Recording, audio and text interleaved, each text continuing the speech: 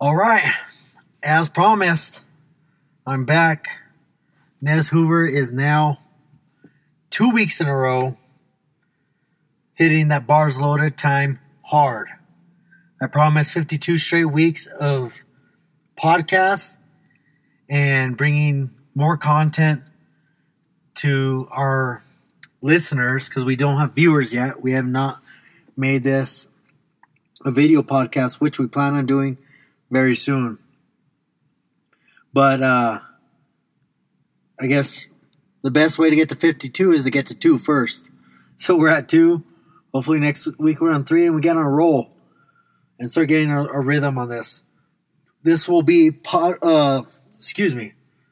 This is Bars Loaded episode 8. And hopefully you hit double digits pretty soon. But we're gonna talk about a few different things today. I guess right now, we're feeling the aftermath of the tragedy in Las Vegas, and we still don't know exactly what went down. Reports are, a single man, a ton of firearms, ton of ammunition, and he shot from the floor. There's reports of multiple shooters.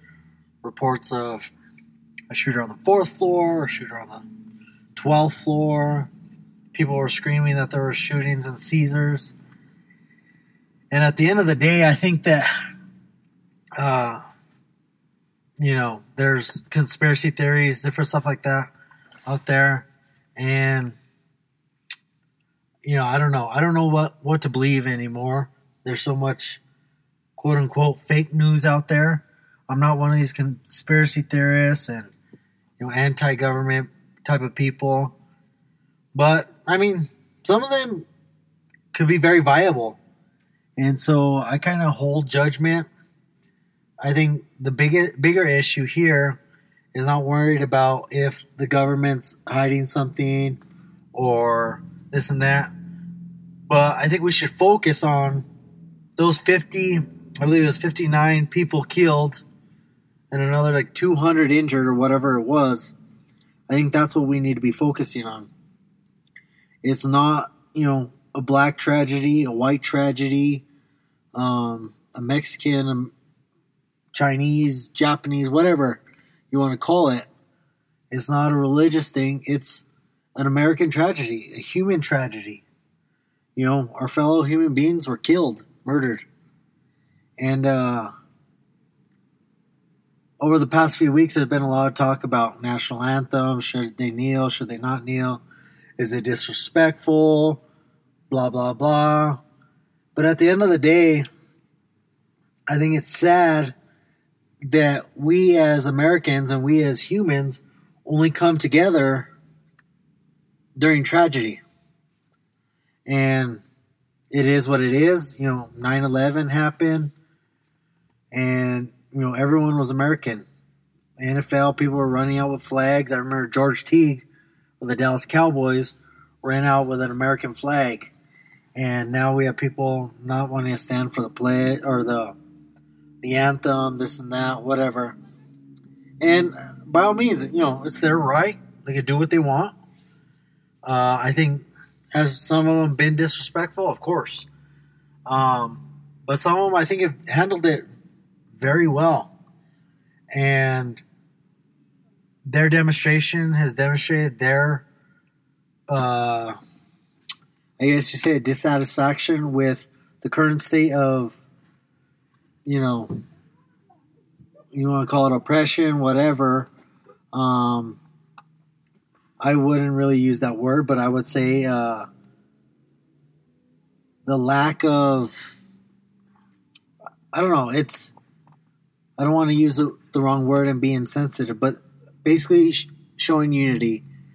And, there's a ton of issues out there that, affect us all. Me as a quote-unquote Hispanic, American, Hispanic, whatever the hell that means. I'm a freaking mutt. I have Dutch, German, Native American, Mexican, Spanish. Who knows what else is in there? Um, I'm an American.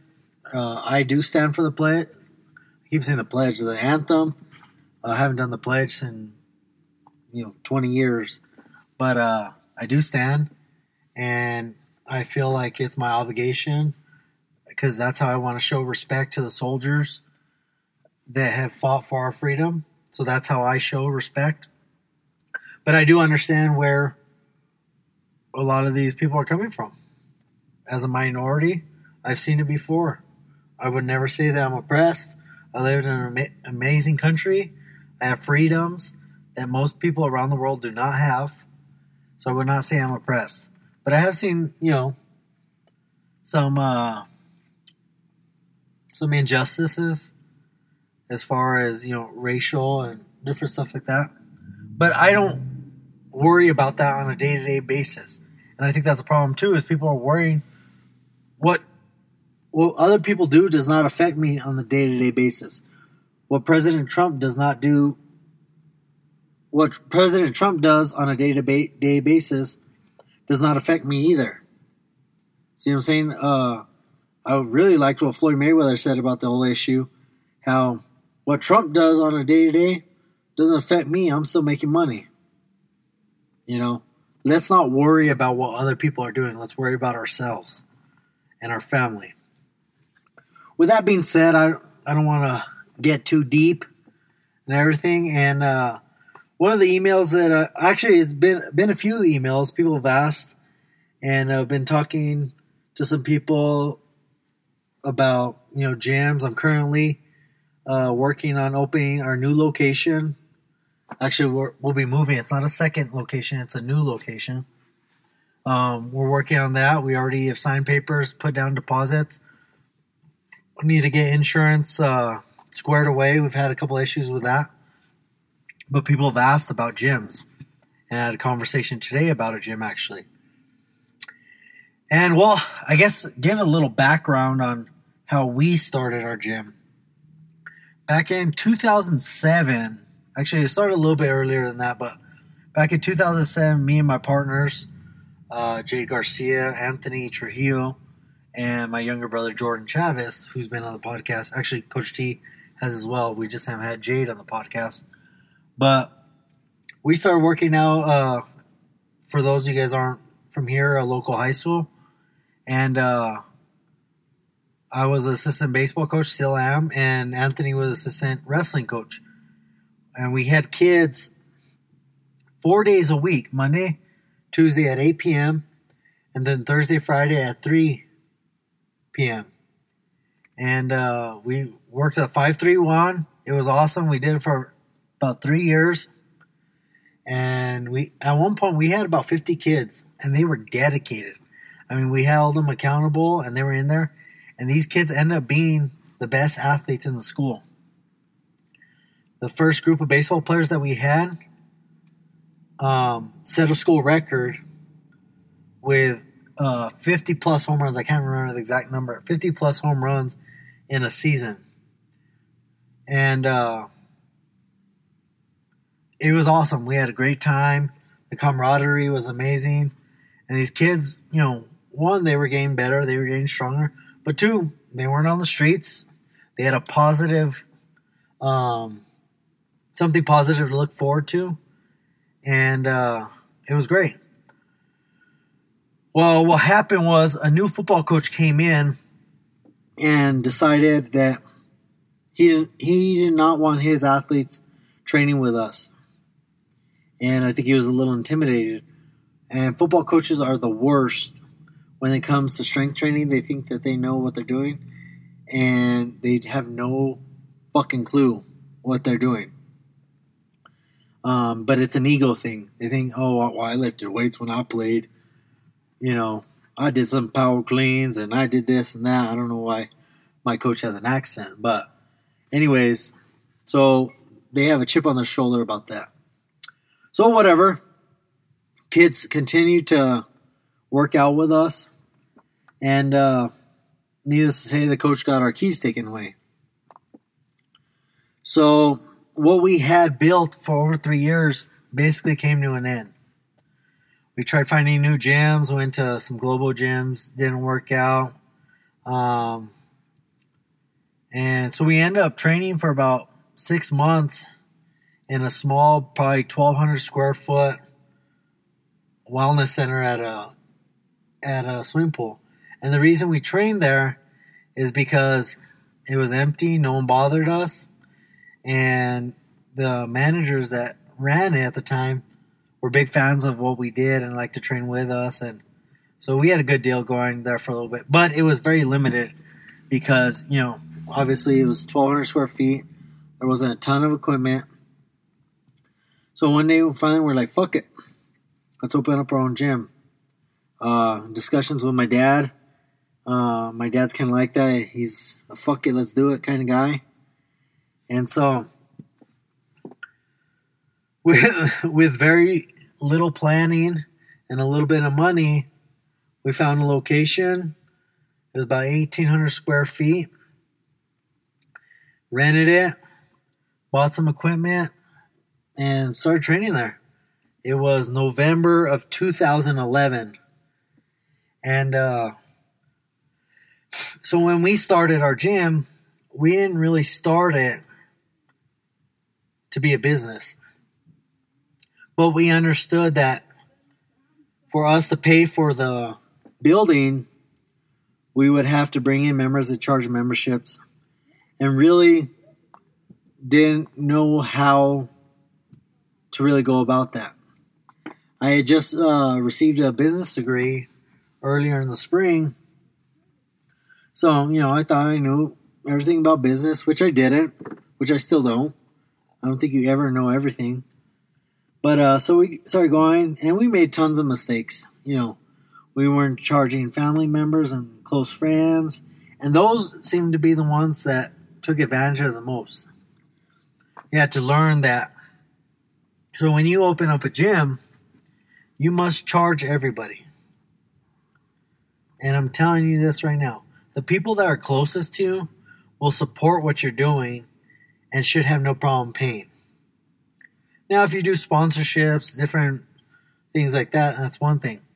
But the people closest to you should have no problem paying a membership because it's supporting what you're doing. Okay? So we charged $35 a month and had no real systems in place, So every month it was stressful, hunting people down. We didn't have any contracts. It was all cash. And just trying to get people, people, they're not bad people, but they just don't, it's not a priority to them, and unless they, unless they're out money. And so it was a pain in the ass. It was a pain in the ass for a long time. And so, but with that being said, we were doing really well. And this was kind of at the emergence of Facebook and social media. Instagram was getting started. And so we did a good job putting out videos. They weren't high quality videos. There was no editing. Basically, we filmed the lift and then we just posted it straight on Facebook. People saw what we're doing and they kept coming. Well, we had a 2-year lease, and after about a year and a half, we outgrew it. So at that point, we moved in. Actually, my father-in-law had an MMA gym at the time, and we tried to move in there. It was just a clash of personalities, and it just didn't work. And to save face, obviously that's family, we moved out. And I found a new location. Where we're currently at now, which is 4,800 square feet. So it allowed us to expand. But the problem was, and I'll blame myself, no excuses. I thought I had done my due diligence on the building. We had negotiated because the building did need work. So we negotiated with the landlord to do some of the work, and get some free rent, blah, blah, blah, back and forth.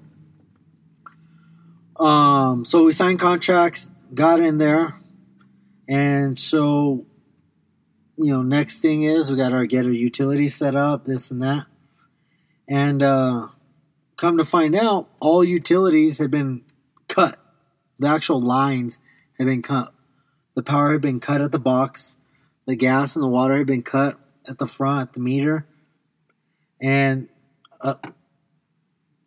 no other excuse than there was vandalism. So we worked it out. But the problem was, this was in November, early November. And because all the work that needed to be done, and we couldn't get utilities in there, we ended up being closed for about 2.5 months. And at the time, it's funny because we had powerlifters getting ready for competition. Well, we're in the dead of winter, and they're trying to train inside our gym, even though it's cold as shit. We had gas-powered heaters and generator in there with lights, and people were training in the freaking cold. It was freaking crazy. I don't know how or why we did that, but I guess it was just the mentality at the time.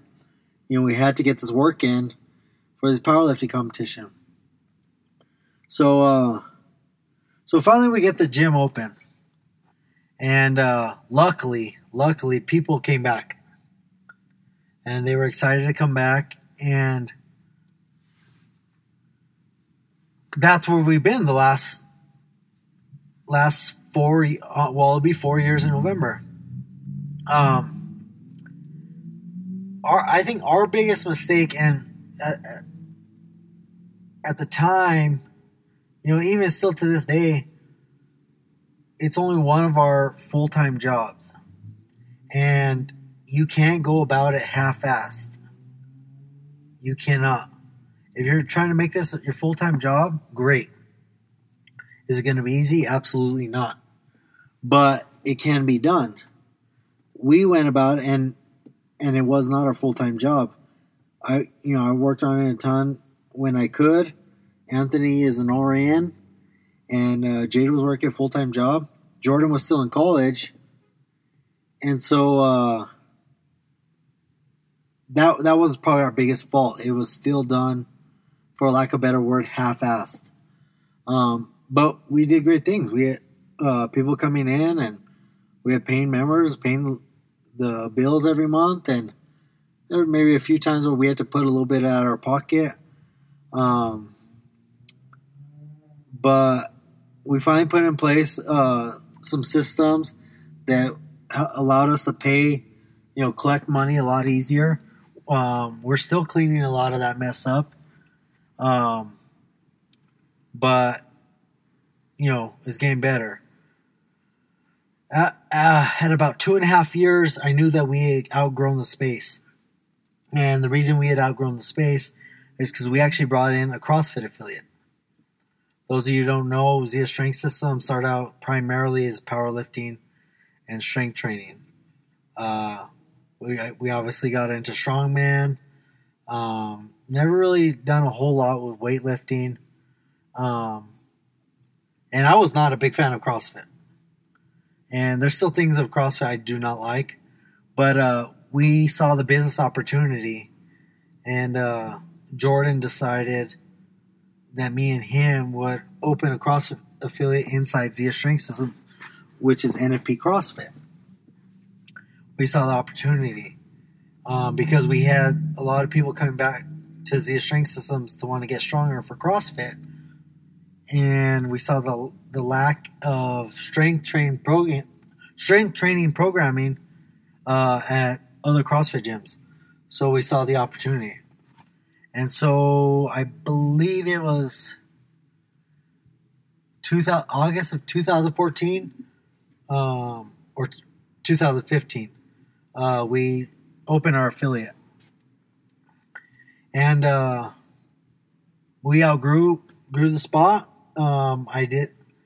Now comes the time we need a new spot. We need a bigger spot. When to expand. Okay. Just because you have a lot of members and this and that, expansion is a whole nother animal. It means more overhead.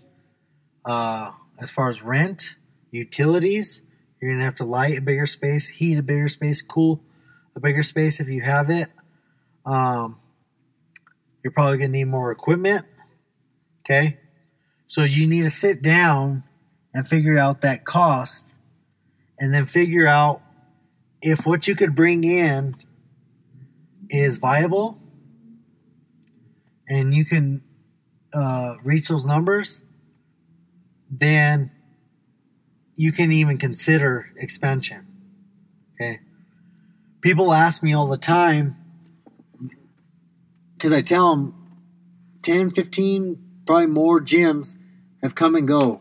That's not just powerlifting. That's CrossFit, strength training, MMA, blah, blah, blah, have come and gone since we've been open. So people have asked me, why are you guys still open? And I have two answers for people. One, we've always kept overhead low. Some of these people open up these big, amazing gyms, beautiful gyms, but they cannot bring in the volumes of people to sustain that overhead. They probably got $7,000 a month in rent. They probably paying off some equipment. They probably got another $1,500 to $2,500 in utilities. And then other expenses like payroll, if they have coaches, affiliate fees, different stuff like that. So now you're over 10 grand in overhead. Well, even if you're $100 a pop, do the math. You need 100 people just to break even. That's not extra money to put away for profit for equipment, expansion, repairs, different stuff like that. So you need 100 people at $100 membership just to break even. Okay? So now you understand kind of the numbers we're talking about. Well, you say, well, big global gyms bring in thousands of people. Those aren't the type of gyms that you're going to be able to compete with. So what you have to do is either you need to find alternate revenue streams, whether it's online, it's in-house sales, apparel, supplements, who knows? But you need to be creative in that way and creating the separate revenue streams to make it happen. Okay, so now that was my first one. So we've always kept overhead low. Sorry, I went off on a little tangent there. Second, we've had a sustainable niche. Zia Strength Systems is actually a training system. It's conjugate based. And for what we do in the area as far as strength training, we have dominated that area. And what we have done has worked. And I don't mean to pat ourselves on the back, but it fucking works. The system works. It's been proven over time. Okay, people want to put together programs, but programs don't work. Systems work. See what I'm saying? So, overhead low and sustainable niche. Now, that doesn't mean that we haven't dabbled in other areas. We just brought in a bodybuilding coach with a big team, and we're going to start to cater to them a little bit as well. Our new location is 10,400 square feet. Our current location is 4,800 square feet. So we're more than doubling size. The way we're going to do that is we're actually bringing in a baseball academy that I help run. I'm a coach, and I will be managing the baseball facility. So they will be renting out space from us. So that leaves us about 8,000 square feet. So what we can do is we're growing, but the baseball is helping pay for it. And in a couple of years, baseball is going to need more room. We're going to need more room. So that will allow us to expand without having to move. Okay? So that's our plan. Another issue that comes up is negotiating rent and different stuff like that. You don't ever want to lock yourself in too long to where you got to make sure that you can cover that nut. And if you cannot cover that nut, do not lock yourself into, a 4 or 5 year lease, because most are personal guarantees and they'll go after your house. So understand what a personal guarantee is. What we've done at our gym is we've negotiated a 3-year lease with a 2-year option. That will allow me some flexibility after the 3rd year, because my ultimate goal is to buy some property and build our own building. That way we can own it, and so we do not have to rent anymore. I'm tired of paying rent. And so that's the ultimate goal. So either at 3 or 5 years, at that time, I'll know if I'm ready to move on. And if not, we may just stay put. Okay? Another issue that has come up as far as gym stuff is the contracts. Now, at first, when we first opened, like I said, we had no contracts. Now we have, a month-to-month price, and then the price scales down as, the longer commitment you have put together. Enforce your contracts, okay? Because then if you do not, your contract means nothing, okay? And people will just take advantage. So enforce whatever the verbiage is you put in your contract. And I would highly recommend holding people to that year or putting together some kind of buyout, okay? So enforce your contracts. And that's something that we've needed to work on. We've gotten better, but we needed to work on because we've struggled with that a little bit. And but I mean, at the end of the day, it's a whole lot to run your own business. And like I said, just in the Albuquerque area alone, I've seen 10 to 15 gyms come and go. So it's not for everyone. It's not just a cool thing to open up your own gym. It's a lot of pressure. And it's a lot of money to put on the line. So make sure that you're passionate about it and you're knowledgeable enough to make people better. And if you're not that, make sure you surround yourself with a team that is. Okay?